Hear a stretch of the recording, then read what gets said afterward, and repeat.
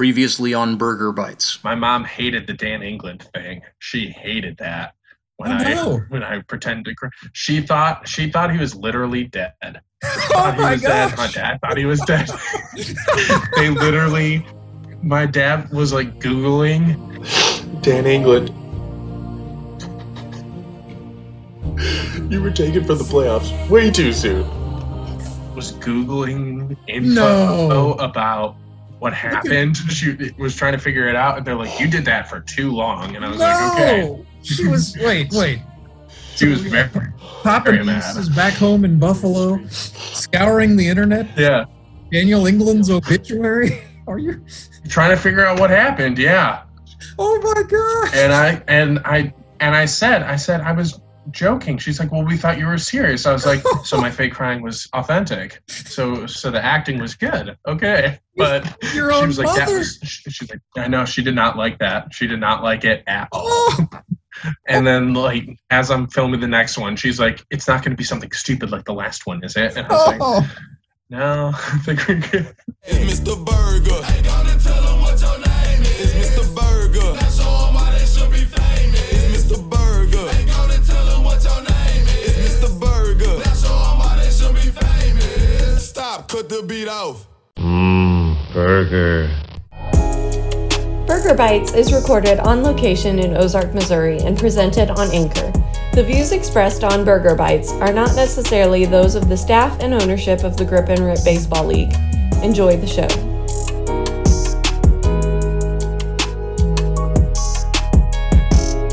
It's been a while since I aided my good buddy Rob Neese in inadvertently announcing the death of his former teammate Daniel England, forever sullying my name in East Amherst, New York. The four-time Howard Bell Trophy winner and the manager of the Moon City Mavericks Baseball Club is still with us. He throws the heaviest fastball I've ever caught, and I've got the bruise on my palm to prove it. Daniel England is perhaps the unlikeliest of the 6 active managers in the Grip and Rip Baseball League, and that makes him interesting and likable straight away. He's got a really interesting backstory to tell, but we're going to get it started by clearing up what you heard in the show intro from a classic episode of Neese's Pieces and episode 5 of this very podcast. So to start things off, Daniel England, we have to address a rumor that was perpetuated on this show. True or false, Daniel England is still alive? Definitely alive. Definitely. So, what did you think when it became canon on this podcast all the way back on episode 5 to hear that Rob Neese's mother had thought you had died, as if a consequence of the Mavericks being eliminated from the playoffs was capital punishment for the manager? Yeah, he sent me a Facebook message telling me that story, and I thought it was quite funny that somebody would actually think that this is that serious, that, our losing in the playoffs was the end of Daniel England on the planet. Not to bring up bad memories, but let's go back to that game. Every Mavericks game all season long was close. So that first round of the playoffs, it's no exception. You and the Knicks of Suckers go to extra innings. What were your big takeaways, or what are the big memories from that game for you? Well, that game, the biggest memory was Caleb Cole getting hurt. And I think that may have been was at the top of the 9th or the bottom of the 8th. I can't remember, but he came out of the box and pulled his hamstring. And I knew at that point that we were finished. I had the thought in my mind that if we win this game, Caleb's not going to be able to play. And what are we going to do? And, how are we going to fill his shoes? And I just thought that was an omen, that it was probably going to be the end of our season that day, and that's the way it ended up. Well, so since that time, I know you've been working out and training. I've seen you working out at Cy Sports. So, you're not putting yourself out to pasture. You're very much keen on being a player and a manager in this league. Well, yeah, to some extent. Last season, first of all, I didn't know that we were going to have a season. Second of all, I didn't know if we had a season, if I would participate in the season. And so once the season was announced, and I was in no way ready to play at all. I hadn't done anything. I'd been at home since March. I didn't go to the gym. I didn't, I just did very small things on my own, just some jogging, and I walked a bunch, but nothing to get myself in baseball shape. So yeah, I was not ready for that season. So I don't want that to happen again this season. And so I'm getting ready and in hopes that I can be in game shape when next season runs around. Prior to 2020, had you ever had any experience as a baseball manager or as a serious sports coach? No. The only coaching or managing I had done is I coached my daughter's soccer team at Carver when she was 6th through 8th grade. So that was, just strictly a volunteer. They needed somebody to coach, and so I did it the 3 years that my oldest daughter was at Carver. So that's it for coaching. So what about experience just leading or managing people? Well, I don't have a lot of experience with that. When I was in the Army Reserves, I was our section leader. And so that's, I would develop some training sessions for when we had the weekend drills, but that's about it. I did not know you were in the Army Reserves. How long was that? I did that for 8 years. So from 93 to 2001. So I was right after Desert Storm and right before, was that Iraqi freedom or whatever it was. So, yeah. Let's go back to talking about a little soccer. I know you grew up in Springfield. I heard about some of your athletic exploits, but, what different sports were you involved in as a kid growing up? Well, growing up, I played baseball, basketball, and soccer, just in season as they came. In 8th grade, Jarrett started their first middle school soccer program. And so I participated in that. And just so happens that Ethan Bryan was a 7th grader at that time. And he was on that team. And I honestly don't remember that except for him telling me about it. So, and after that, I played 4 years at Parkview, and that was about it. I had a couple of offers. At that time, Lincoln University in Jeff City had a men's program, and Central Methodist University, is that the ones in Fayette? Yeah, they contacted me, but I had no interest in playing soccer in college. I wanted to play baseball. And you were a goalkeeper, right?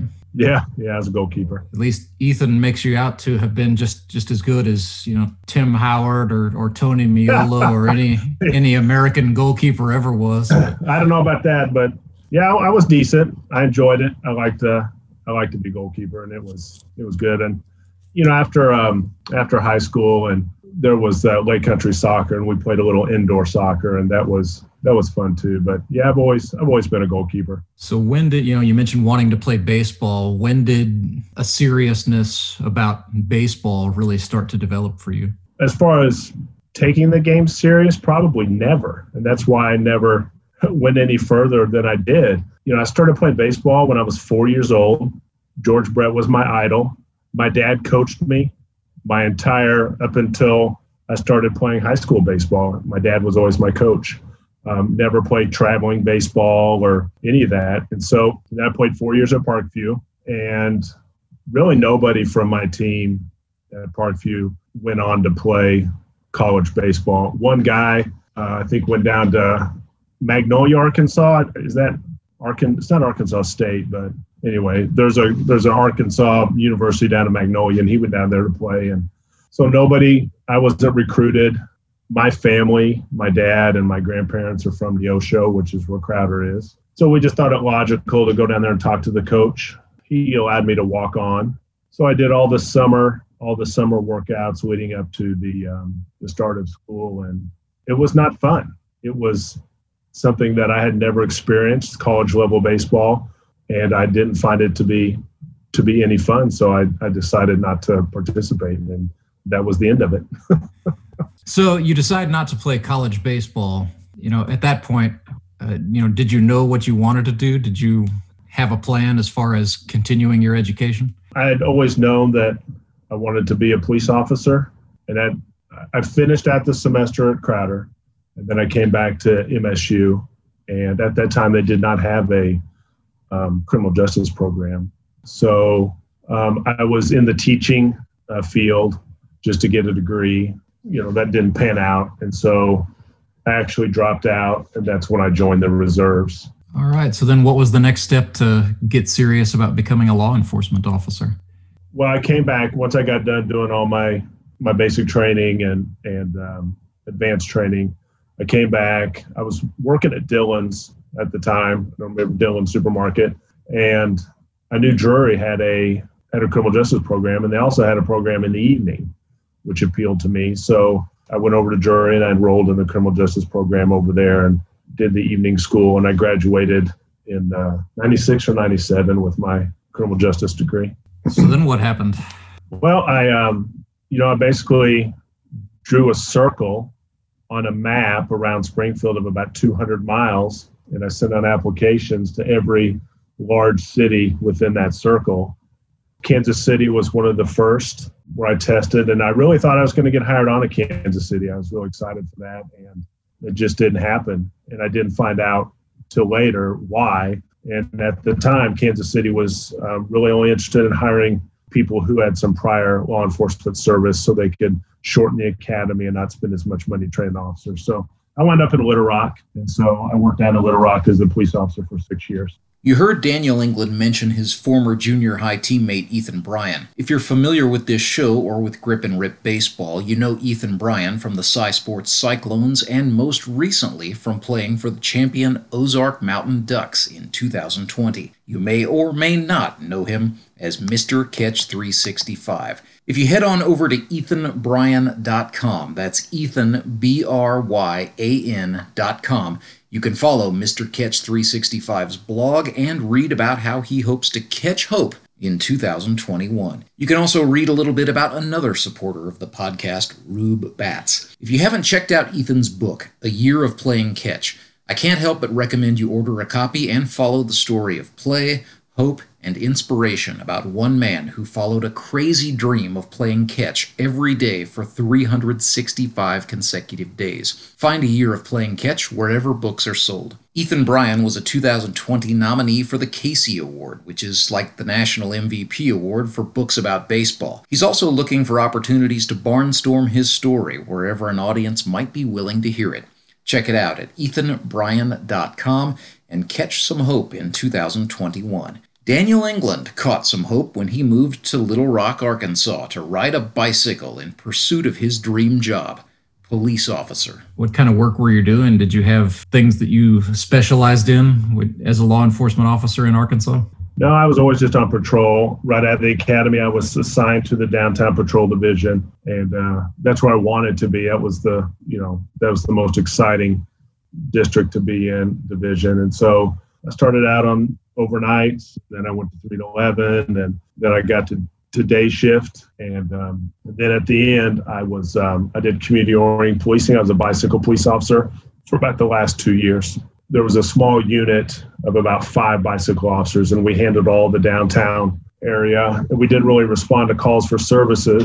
We carried pagers at that time, and all the businesses had our pager number. And so if they had a problem, they would just page us. And maybe 1 or 2 of us had cell phone back then, but I didn't. But yeah, they would just page us, and we would show up. Now, were you settling down and starting a family as this was happening, or were you living that bachelor life? No.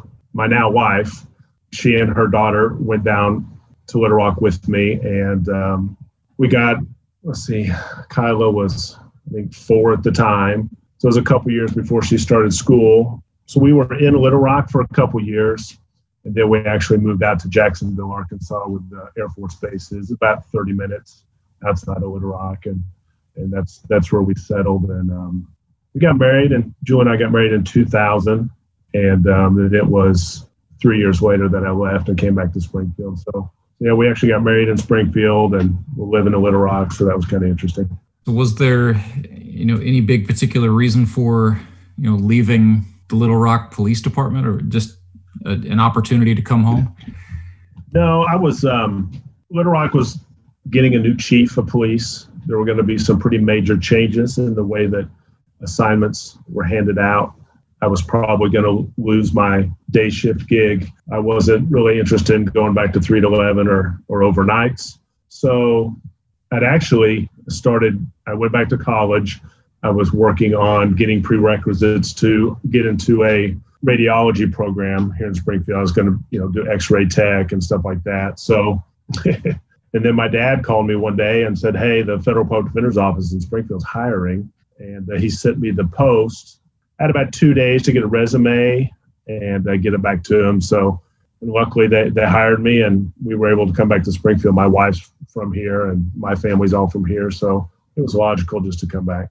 So yeah, what did it feel like to come home and, not just start a new job, but start a, kind of a new professional venture with that move? It was interesting. We lived with my mother-in-law for a while until we purchased a house, and it was definitely different. I'd never really been a desk jockey, and so it was a whole lot different than riding around in a patrol car all day, kind of doing what you want, or riding around on a bicycle all day doing what you want. So, coming in at 8 and leaving at 4:30, and it was definitely interesting. And then, of course, the different type of work. I went from arresting criminals to defending them. So it was a big change, but I enjoy it. So yeah, give us just a snapshot of the work that you do as best you can with the Federal Public Defender. Oh, it's so varied. So I do a lot of client interviews. Most of our clients are in custody, so that's done at jail. So Greene County Jail, Christian County Jail, St. Clair County Jail, Federal Medical Center. I talk to clients' families. I gather records. I do witness interviews. Just any task that the attorney needs done in the, preparation of the defense of their clients. So I mean, there's so many different things. At least in my experience as a journalist in this area, a lot of the cases that I cover involving U.S. Marshals arrest are usually drugs or something that involves the U.S. Postal Service and packages going across state lines. But, is that the bulk of your cases, or are you much more spread out just in terms of the range of the work? Yeah, so we handle any federal offense that occurs in the Western District of Missouri in the Southern Division. And so we basically go from Rolla down to Arkansas to the border, and then basically, Rolla back to the west. So yeah, we handle gun charges, any felon in possession of firearms. We do some post office cases, a lot of postal theft. You get a lot of postal employees that will steal checks or money orders or gift cards out of mail. We'll do that. Because we have the Federal Medical Center, we handle all of the med center people, and there's a lot of our clients over there, and they're mentally ill because they're hospitalized, and so we have to handle all their issues. A lot of child pornography cases and a lot of drugs. Yeah, it's about the bulk of it. Man, I would imagine after dealing with that all day, it's good to find some outlets or just some way to just compartmentalize that. I mean, it's got to be tough. It is. It's some tougher than others. Yeah, you just have to find a way to leave that aspect of your life with the work and come home and do something else, whether, I'll go out and walk or ride a bike or play baseball. And so it's a good outlet. Speaking of playing baseball, how did you come to find Grip and Rip Baseball back at its inception in 2016? Oh man, that's a long story. So it's about 2 or 3 years after I started at the Federal Defender's Office. Our office hired Ian Lewis as an attorney, and Ian Lewis is the brother of Tony Lewis. And so I didn't know Tony very well, and I didn't know Ian until we hired him. I did know their oldest brother, Alex Lewis. We've played against each other. He was at Glendale, I was at Parkview. So anyway, one day, Ian Lewis tells me, "Hey, my brother's going to start this men's baseball league." And, we had all these conversations about it, and, we talked about what it's going to look like and just speculated, how it's going to go, and will guys try out and will it actually get going? Ian assured me that his brother had everything lined up and it was going to go. And sure enough, it did. And the tryout date was announced and I showed up. Next time on Burger Bites, Daniel England has a tryout story that has me absolutely shook. I didn't know anybody but Tony. So I'm looking for somebody to play catch with, and I find Andy Galley. Oh, wow. Yeah. You can go back and listen to Burger Bites episodes 25 and 27 to get a better feel for exactly what Daniel England walked into when he met Andy Galley. But he'll tell the whole story in an upcoming episode. If you're a Grip and Rip baseball historian or you just want to laugh, you will not want to miss it. That's next time. And until then, I'm Rance Berger wishing you good night from Ozark, Missouri.